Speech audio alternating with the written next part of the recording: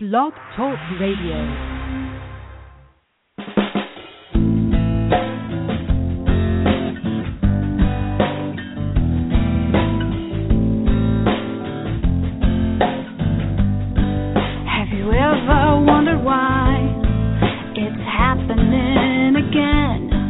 Welcome to Mindshifters Radio with your co-host, the Forgiveness Doctor, Dr. Michael Ryce, and his wife, Jeanie. Michael and Jeanie share with you the wisdom of the ancient Aramaic internal process of forgiveness.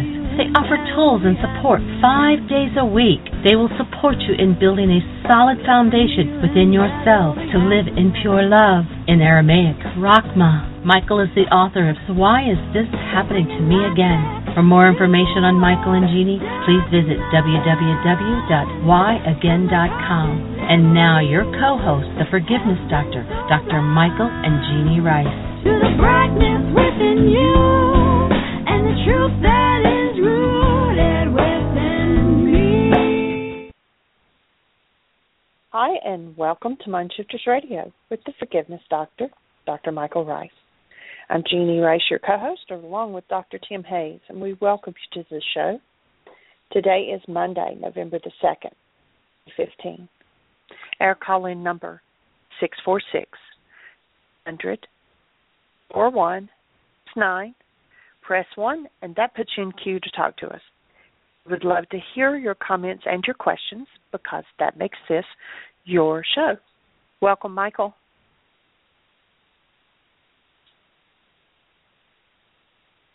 Michael's not with us yet, so I will keep talking. So we welcome you to the show, and if you're not familiar with it, you can go to our website, which is www.whyagain, that's WHYAGAIN.org. And we talk about the primary core of our work is Aramaic forgiveness, and it's how you go inside and you remove the energies that don't belong in you, anger, hostility, fear, guilt, shame, and get back to being who you're designed to be, which is love. And I hear Michael rattling now, so I'm assuming he's with us. Welcome, Michael.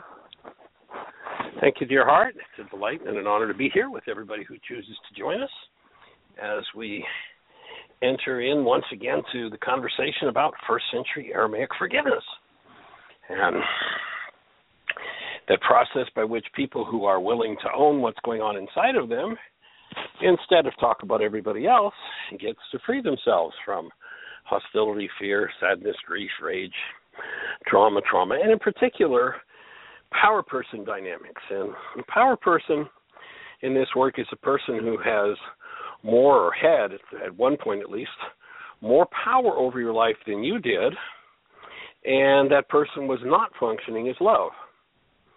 When we get stuck in the place of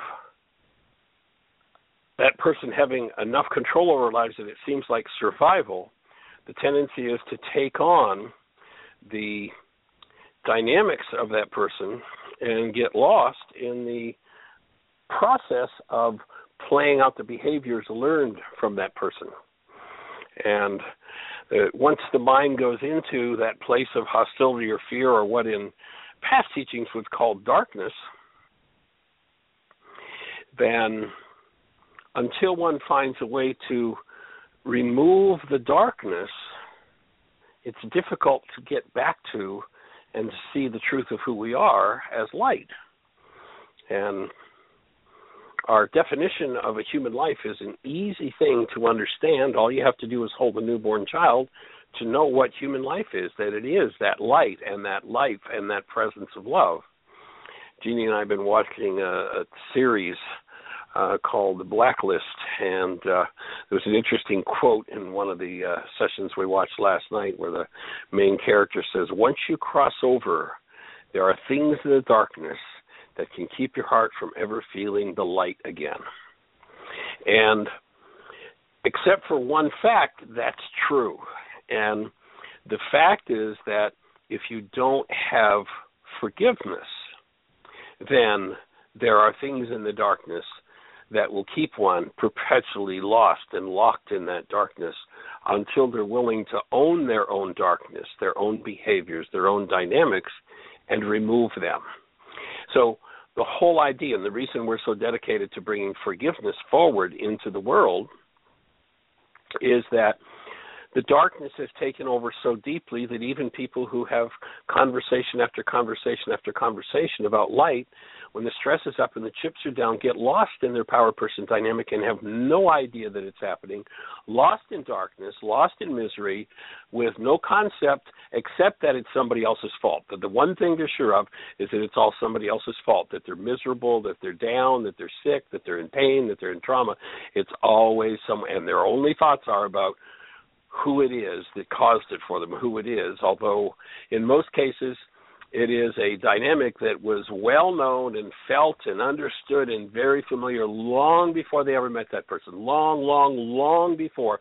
But still, to get past the darkness of the mind, believing that what's going on inside of us belongs to somebody else is a tough place to go. It takes significant, conscious, perpetual work.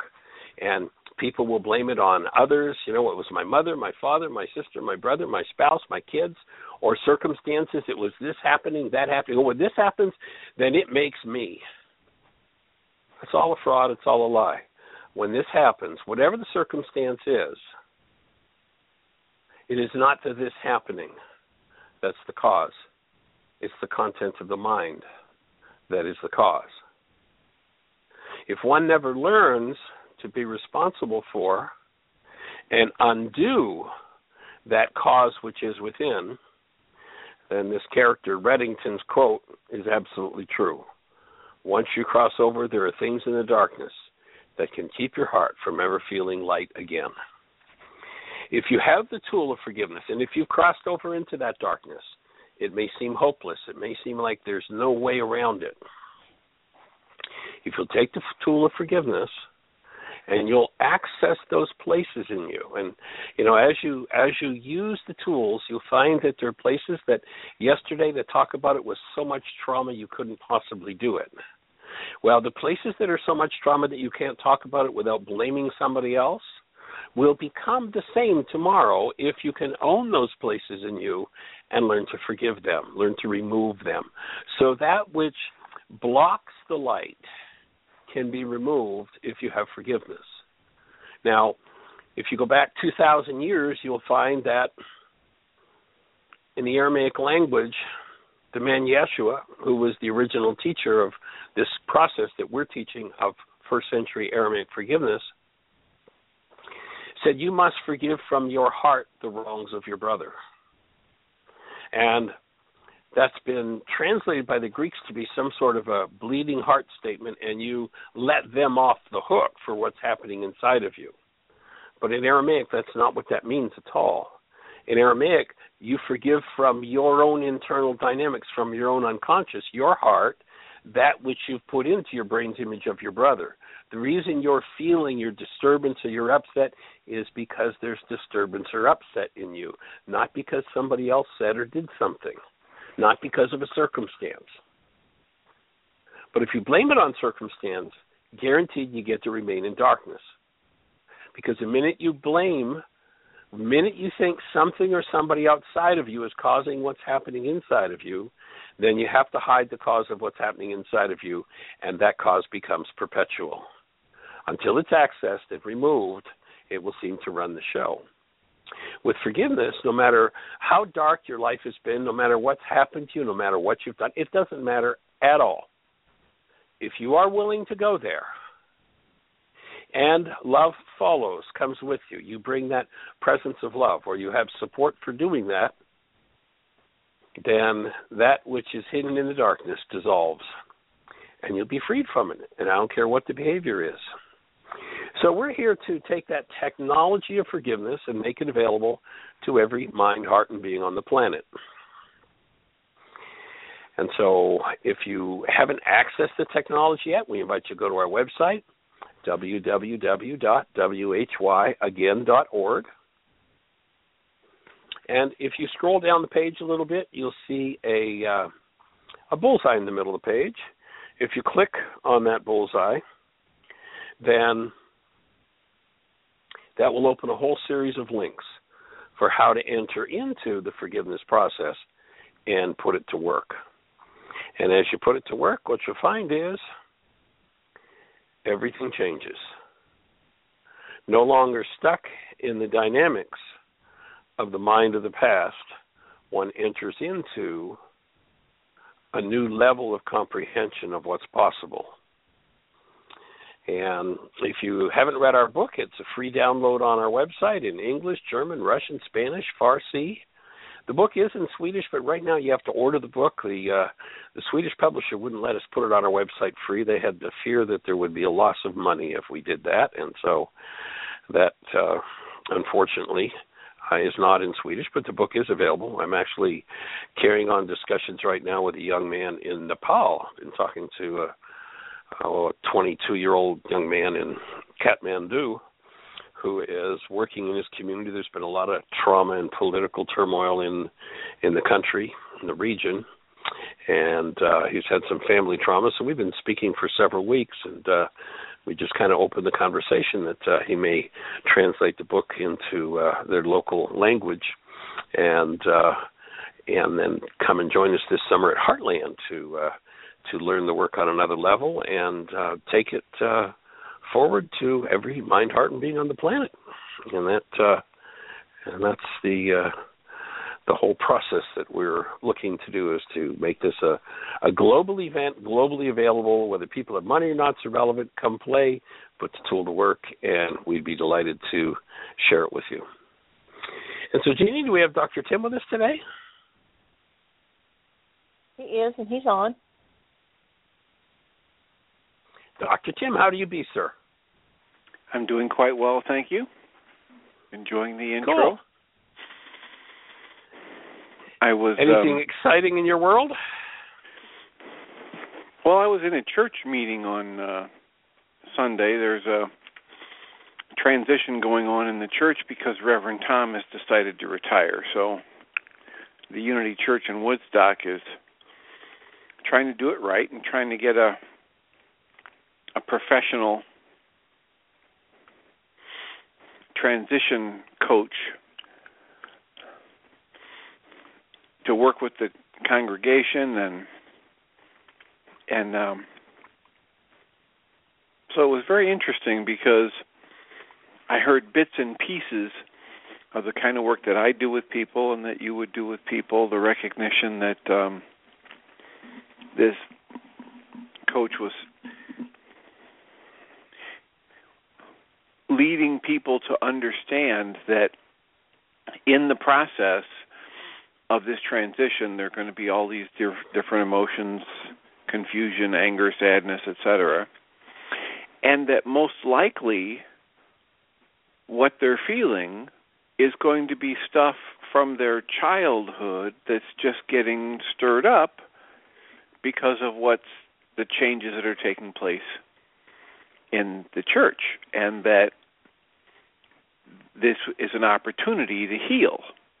And I thought that was just wonderful. I mean, it doesn't have the whole piece about canceling goals and the forgiveness process, but the direct recognition that if somebody is angry, I mean, this woman actually said, so, if you're feeling confused or hurt or angry about Reverend Tom's decision to retire, it might be that there was a situation in your childhood where somebody that you really counted on all of a sudden left, and now all of those energies are up in your face.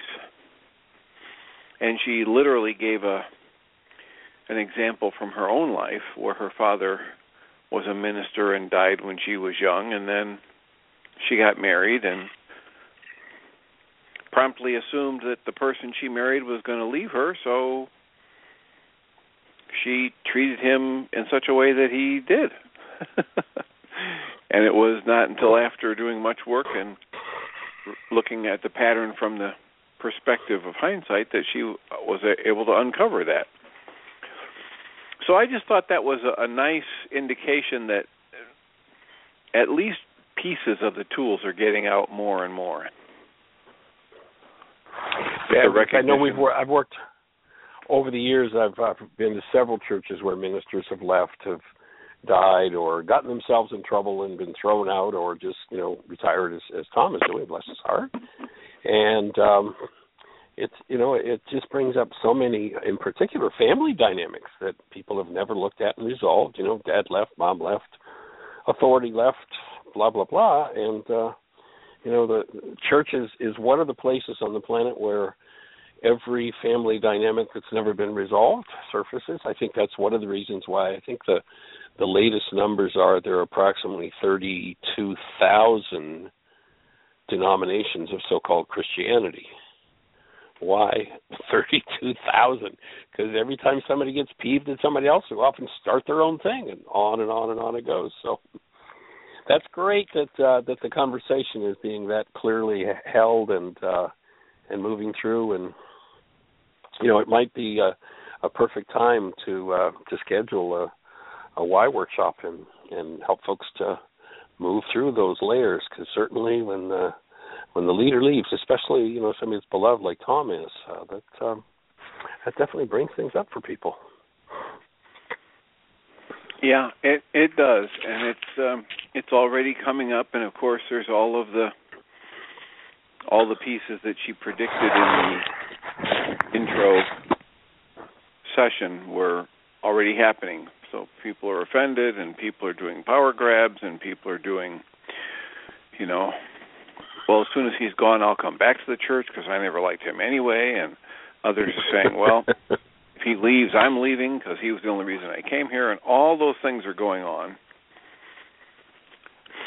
And with tools and awareness that it's all coming from inside me, I can go inside myself and use it as a healing opportunity. I can for sure accept and grow from the lessons that are being shown to me rather than resist them and stay stuck. Absolutely. Well, anything anything in the practice happening? Any patterns you're seeing in particular that we could talk about today?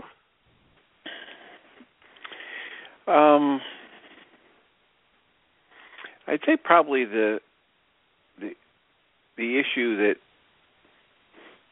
I'm running up against most between Friday and this morning is blame. And blame is whether blaming oneself or blaming another as the absolute blinder to any possibility of change or the blockage to any possibility of change. And kind of the sidebar to that is people's vehement anger at wanting to hold on to their blame. That would be the theme. Someone put a post on Facebook the other day, and I thought it was pretty cool. I reposted it, and it said, anger is simply sadness's bodyguard. And, alluding to the fact that we drug ourselves with anger so we don't have to feel whatever's going on under the surface. And, whenever anger comes forward, whenever that hostility starts to rise, it's because there's some sort of pain going on. And of course, the forgiveness process allows us to drop into that pain and move it out of the way. So it's pretty amazing when people are willing to do that, but hard to do as long as the conversation's about what you did to me.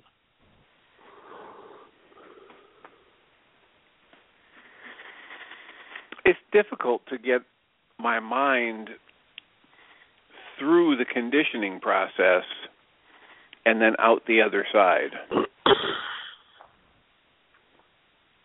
I still have, yes. With as I talk about, I've had 45 years of very, very strict conditioning, including my psychological training, which talks about, how did that make you feel, and you have a right to your anger, and you're the victim and you're the perpetrator, and so I had 45 years of that before I contacted this work this clearly. And people hinted at this process of personal responsibility, but with the level of absolute, all the way to the core, 100% responsibility for what goes on in me. I was 45 years old before I got that. So I am still working on unraveling those 45 years of conditioning, and occasionally get triggered, and I've been working on it, actively working on it for years. So it's not surprising to me that people who are just getting introduced to this are having a very difficult time letting go of blame and have strong resistance, even anger, at the suggestion that they let go of their blame. Because for most people, that's the only tool they've ever been given to distance themselves from their pain.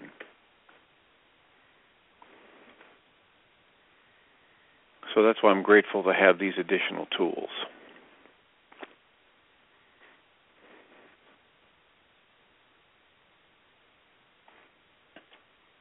Are you there, Michael?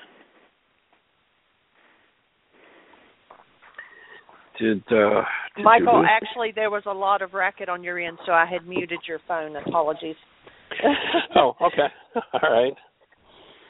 So I was just asking Jeanie if there was anybody in the phone queue with a hand up or anything happening in the chat room for us to be aware of.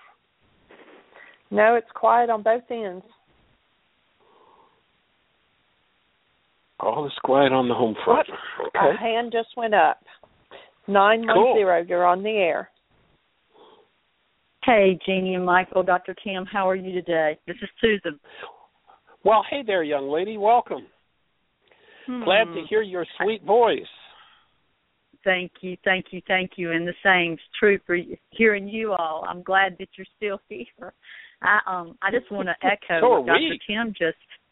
I know. Well, it was a rough weekend. I in my mind, reality there. So, like the world is still here even after the storm came through. In my reality, anyway. So, I'm actually working, but I wanted to say, echo what Dr. Tim said because it resonated brain cells for me. That one thing I realized this weekend, another layer surfaced, and one thing I've learned to, and Terry and I talked about it too, is that when I'm in any kind of rage or upset, when something happens, I notice for myself that underneath that rage are tears and some kind of pain, hurt, sadness, grief, or fear.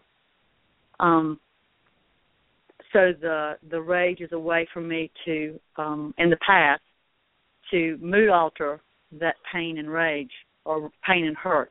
It's always that I'm hurt. I look like I'm attacking, but really it's a cry. It's just like the Course in Miracles says, it's a cry for love. Because really inside I'm saying, oh, my God, this is so painful that I can't bear to feel it. I've got to run and I've got to blame and do all the above to get away, and it's not true. So that's one thing that started to in my mind, that when the rage starts to come up, I'm going, oh, let's check out now. Are you sad? Do you want to cry? Are you afraid? What's really going on? Because you're wanting to attack. So, and I talked to Terry about it too. I've been on this path a long time, and of course, having the tools now with the Why Again work and the true forgiveness has made an incredible difference of moving it out so that other layers can surface. But also having the vitality and the connection to God, Source, the strength to be able to look at it and live through it. Just major shifts this weekend. Came home from my grandchild's 3rd birthday party with lots of opportunities for moving out pain around my daughter and around my grandson. When I got there, the words that they were saying were amazingly, things to the effect of, you're such a mess, you're so much trouble, on and on, and you're going to tear something else up, or something. And my constant words out of my mouth was cancel that thought out loud. I was saying that. Anyway, so by the time I got back to Wilmington, Terry was on his way to my house, and he met me there, and it was a setup. It was perfect by spirit. Terry and I look at it now. So it evolved, and he actually left on Sunday, and he turned around, and he came back to the house and breathed me. He said his guidance was to come back and breathe me, and there was huge movement. Yeah, huge movement in that breath session. I mean, I've never been so surprised I was sitting on the computer working on my Laws of Living flyer to get it out. Somebody had requested it. And there's a knock on the door, and Houston's barking his head off, and I'm like, who in the world could this be? And I open it, and there stands Terry, and I'm like, what in the world are you doing here? And he said, I think I need to breathe you. I was like, I think you need to breathe me too. That's great. So it was a beautiful session. It was one that I've never seen before as far as his intuitiveness to know what to do. I had the thought I was going to get some grief points, but I didn't. Anyway, it might have been helpful, but it was a big session. It took overnight, and I'm still this morning integrating the process of a lot of, oh my goodness, as Terry would say, it was core issues that were triggered, and it was difficult for my mind, or anybody that would have seen it on a movie would have thought he was the villain, and they would have thought he was to blame. And at the time, I was just in such a stunned state that I just kept breathing, and it was perfect.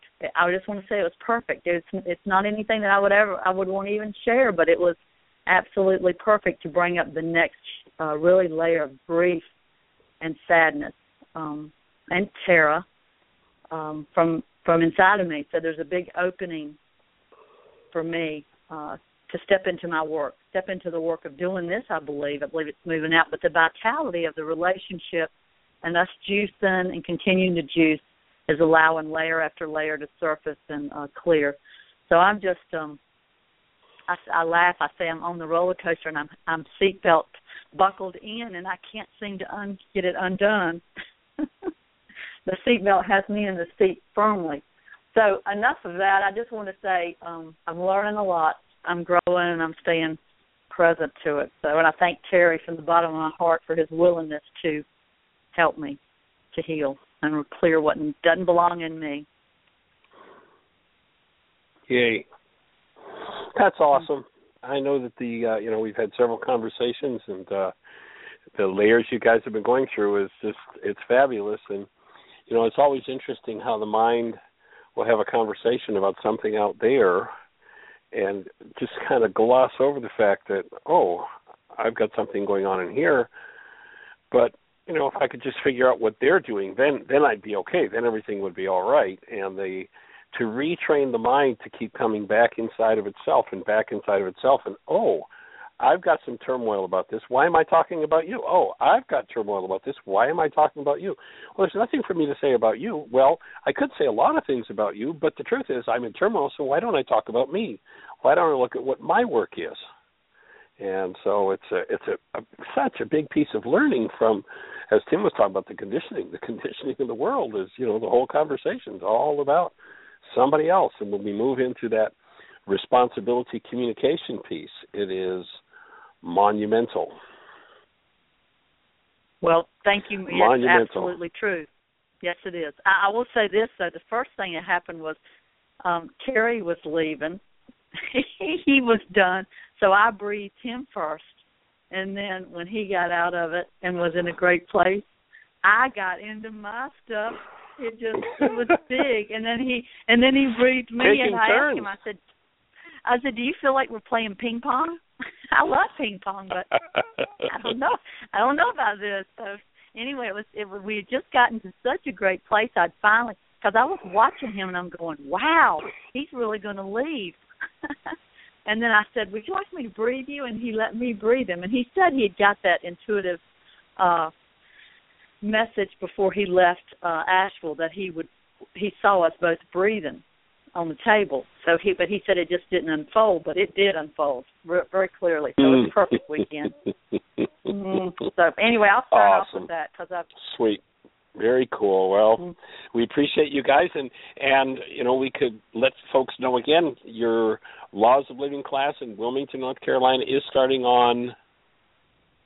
It's starting on the next Monday night, 6 next o'clock. Monday. So I've got to get things rolling. Not this Monday coming, but the following Monday. Not today. A week from today is that's the date I've set. Cool. A week from today, Michael, I can't get out of my stuff. It's so funny. My stuff is up so much. It's like I've got to have enough time to get my flyer out. You know what I'm saying? Anyway, but I will say I think it's 4 or 5 signed up already, and so I had a few more spots. Awesome. So I was calling some people that had said they wanted to do it.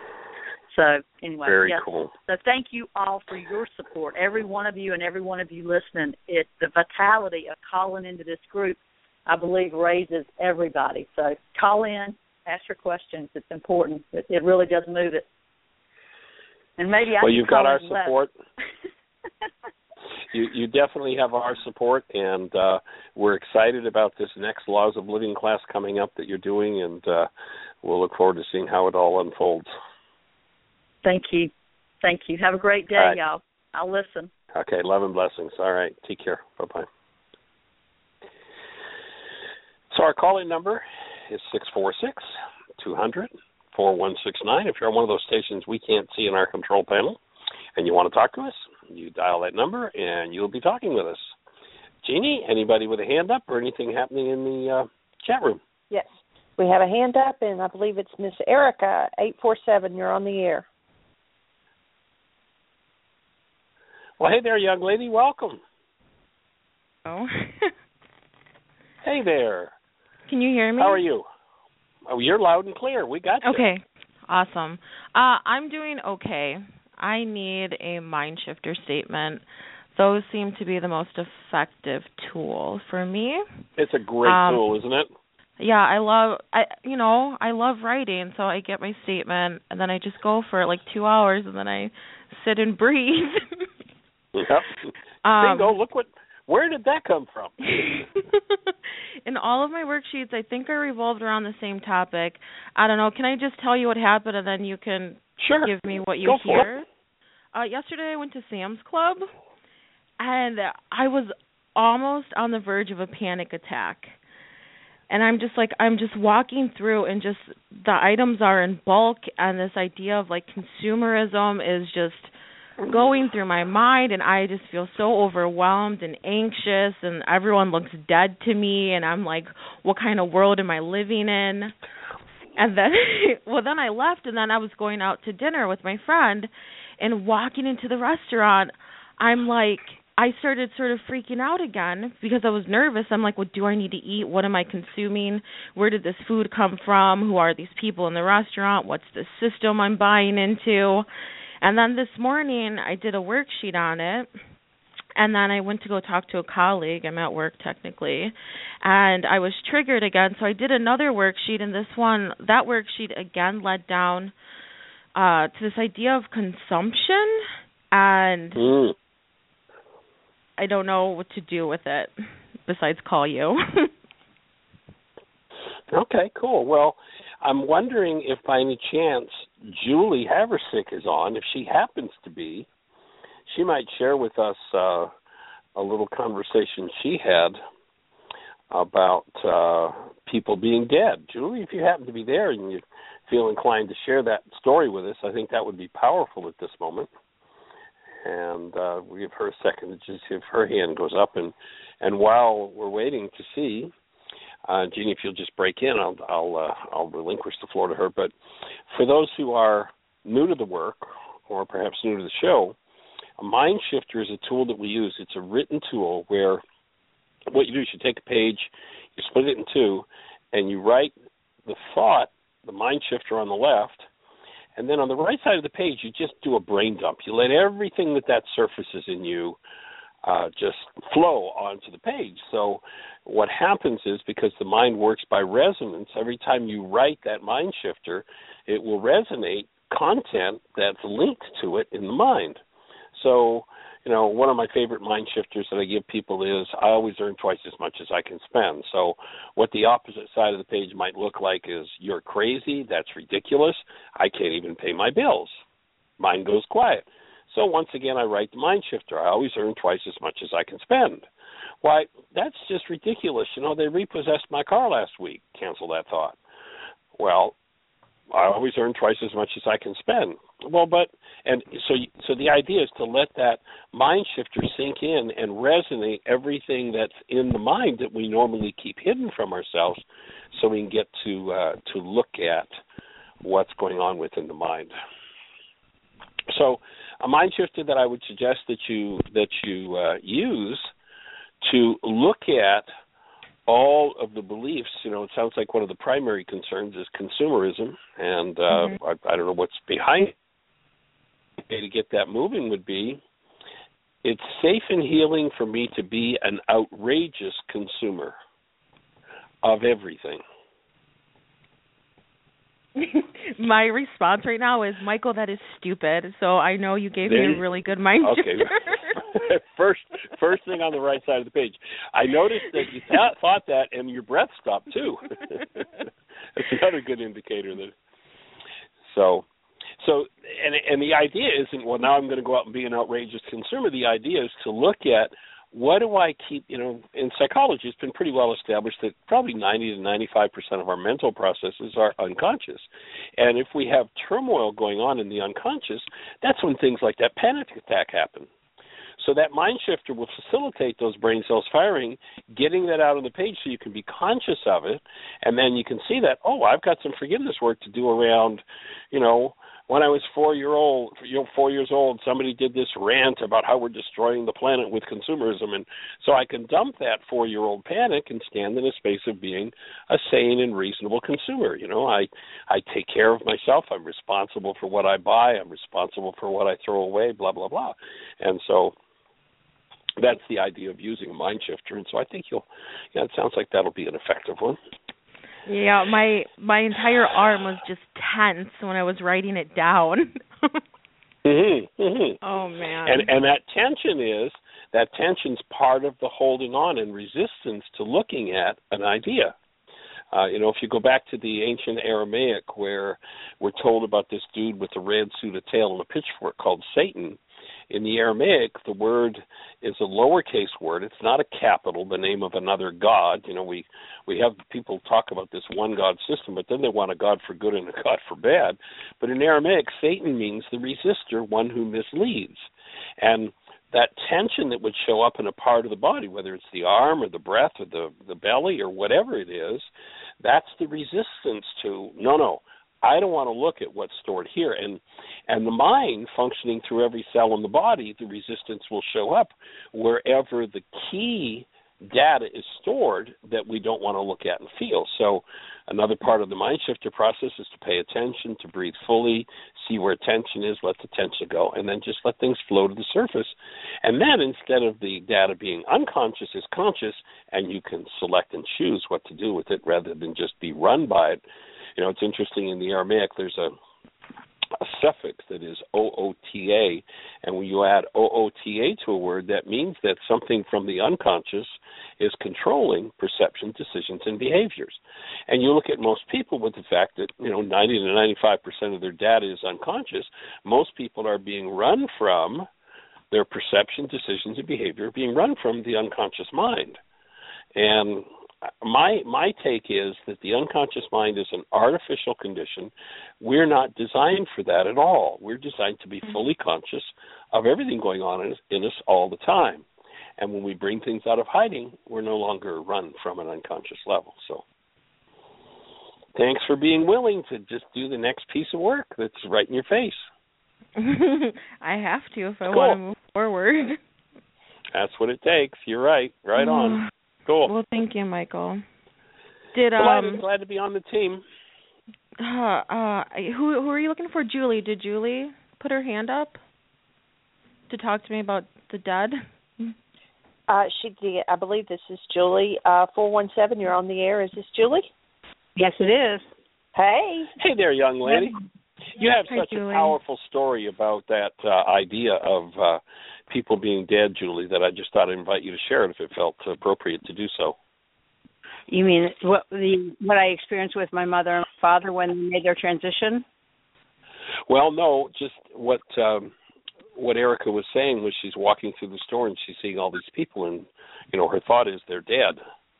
And it was, I think, an event where you were walking up the hill, and after going through a particular process, and what your guidance was in that regard.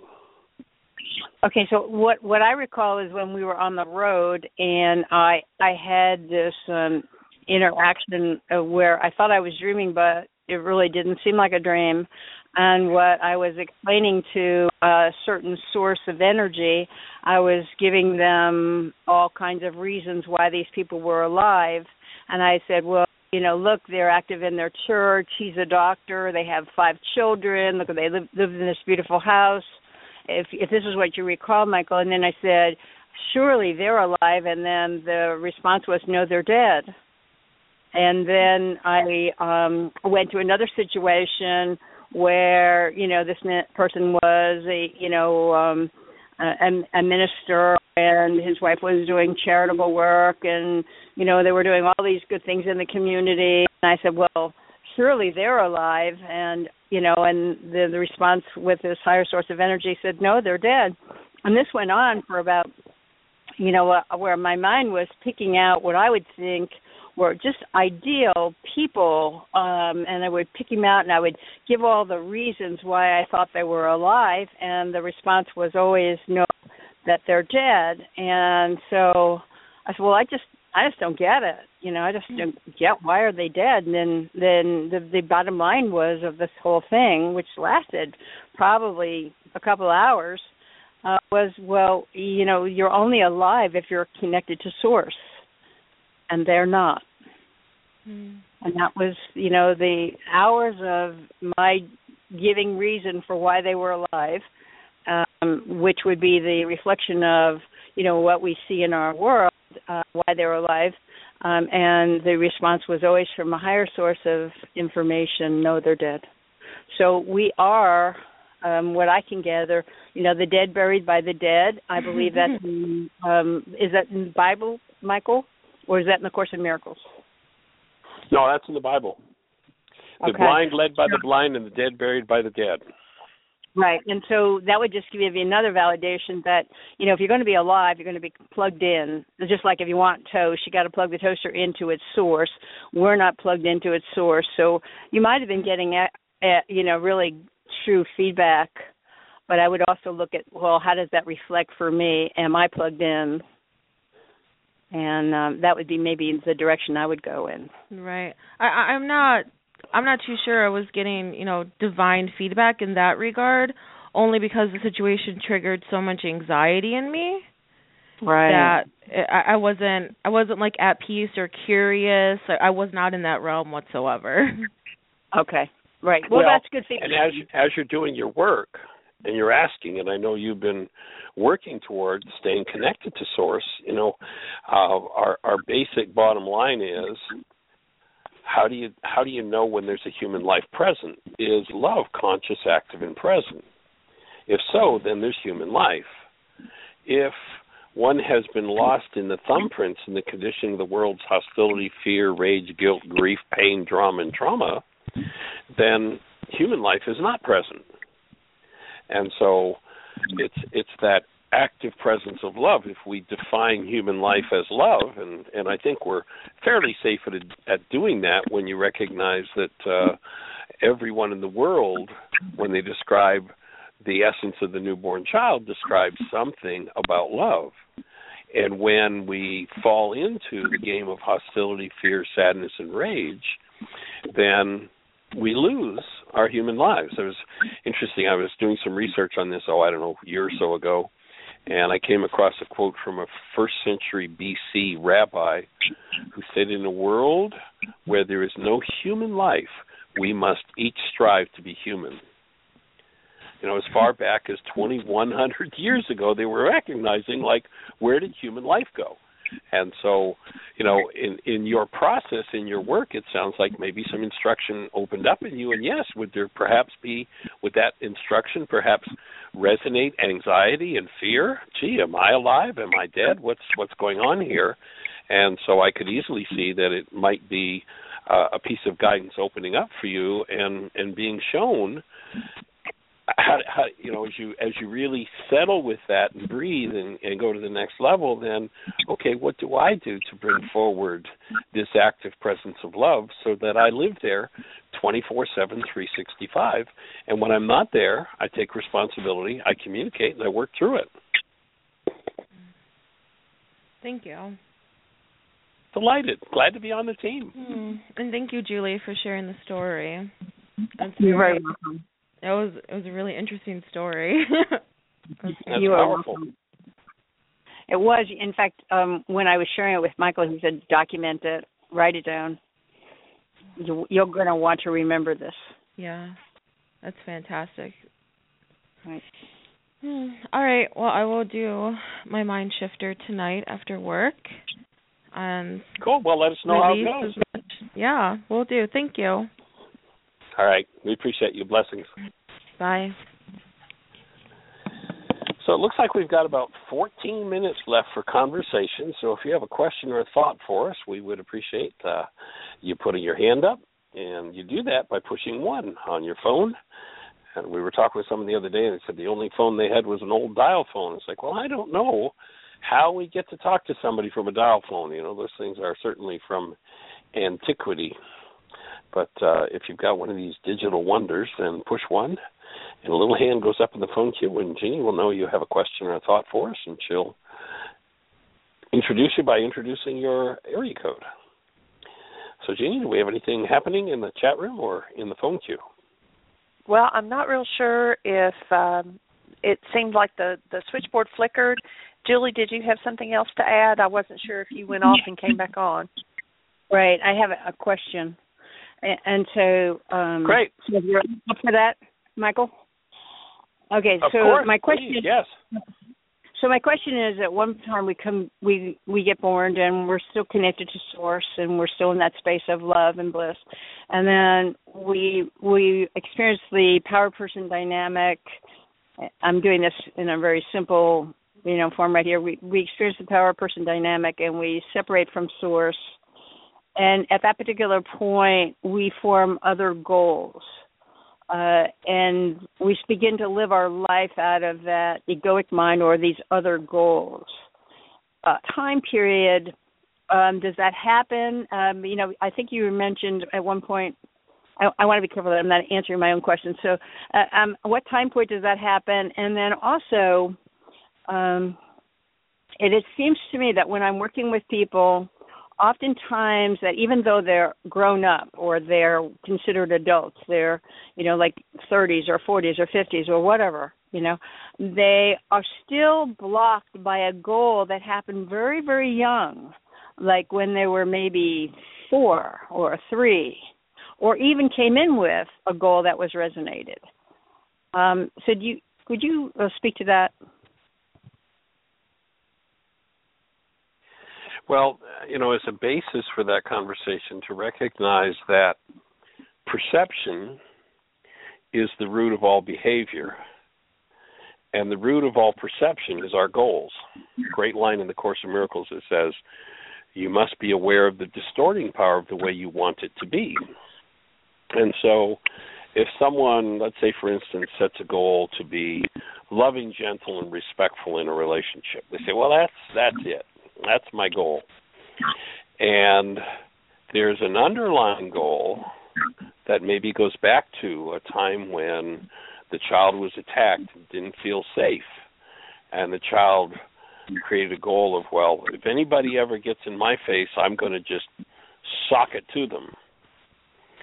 If that goal is never canceled or removed for that child, that 3-year-old, 4-year-old, 5-year-old, then 60 years later, if that goal is activated, i.e. one isn't feeling safe and it looks like there's attack happening, then even though they have a later goal that says I want to be loving, that will be overridden and perception will be driven by that underlying goal of I need to protect myself, be in control, and attack back. And so oftentimes it's the deepest healing happens in the uncovering of those early goals and being able to remove them so that they're no longer driving perception from that unconscious level, from those Uta brain cells. I remember working with a woman in Atlanta many years ago who was in her late 30s, early 40s, and one of the issues that she had and that she was really upset with herself around was that she had been promiscuous all her life. And no matter what she did, she just couldn't control herself.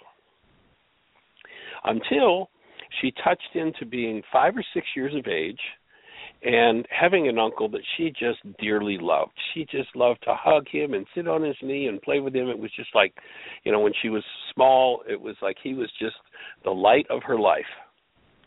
And when she was about 6 or so, he kind of strong-armed her and pushed her away, which she did not understand.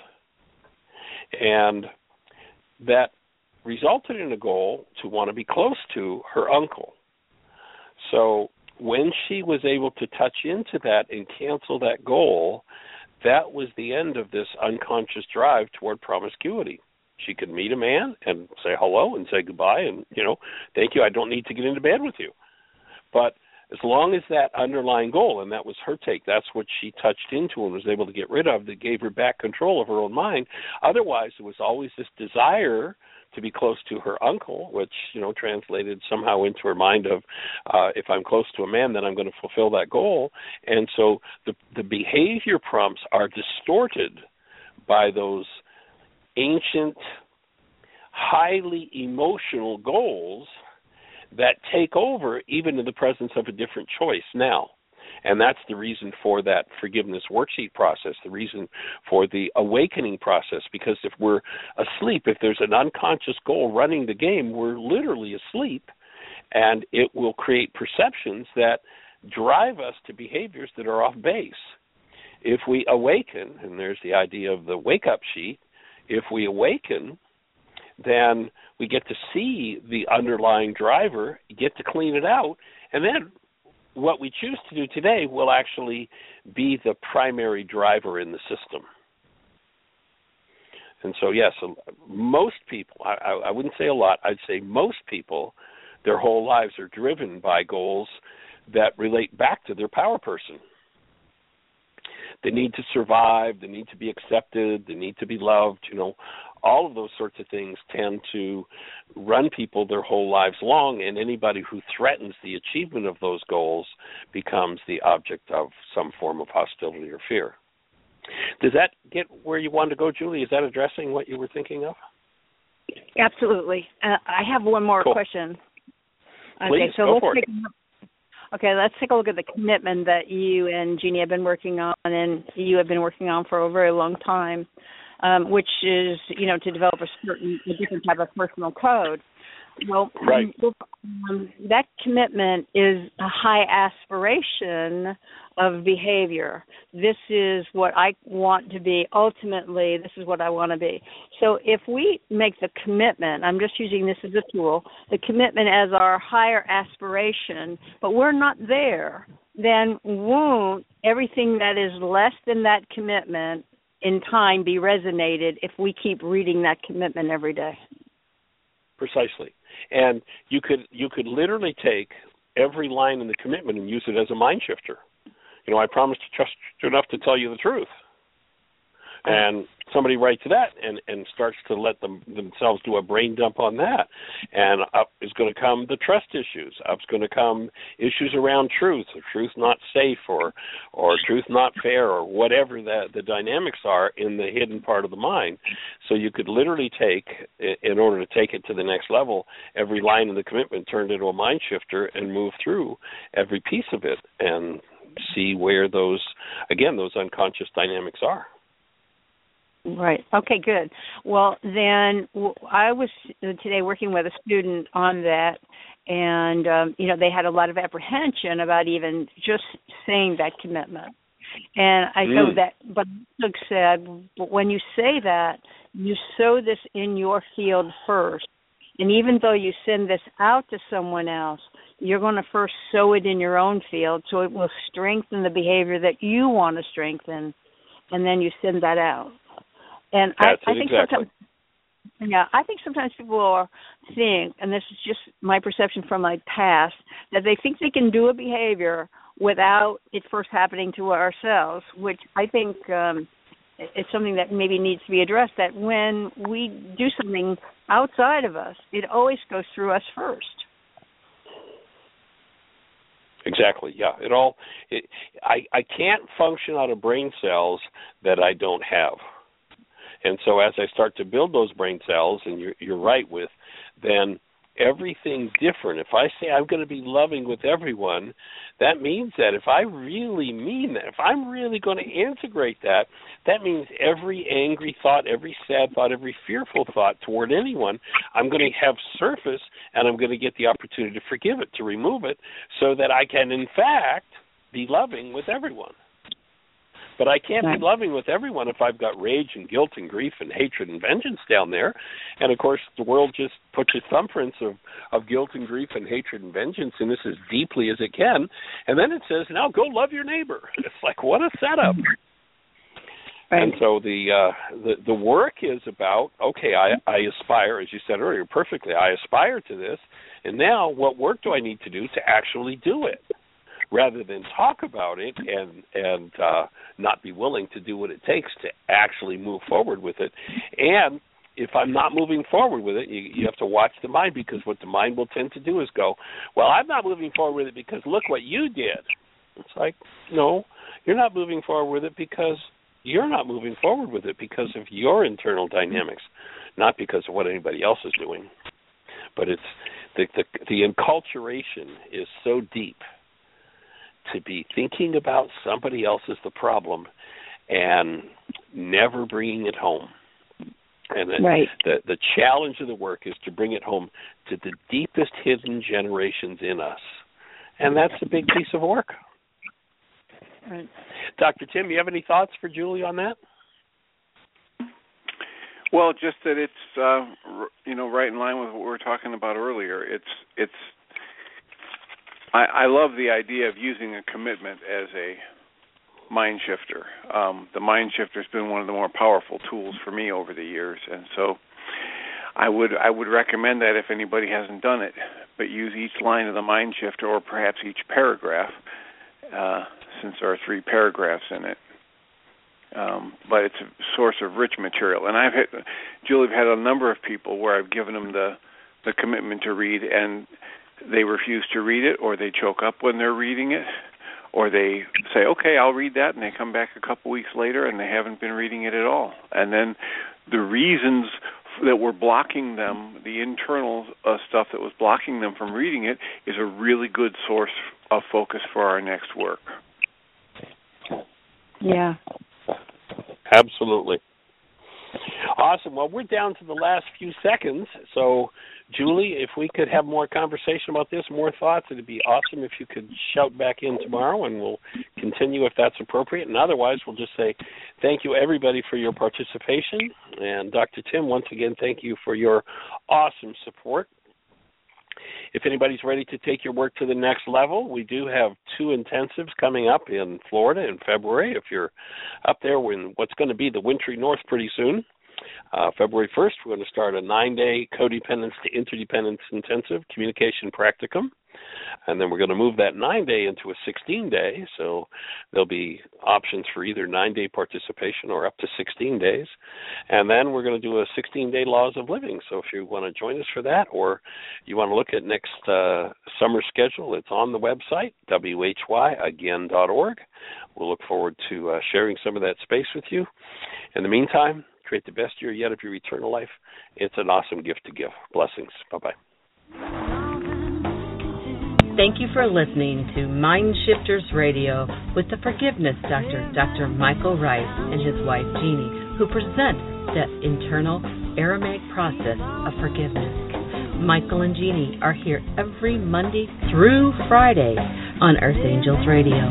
For more on Michael and Jeanie, please visit www.whyagain.com. That's www.whyagain.com.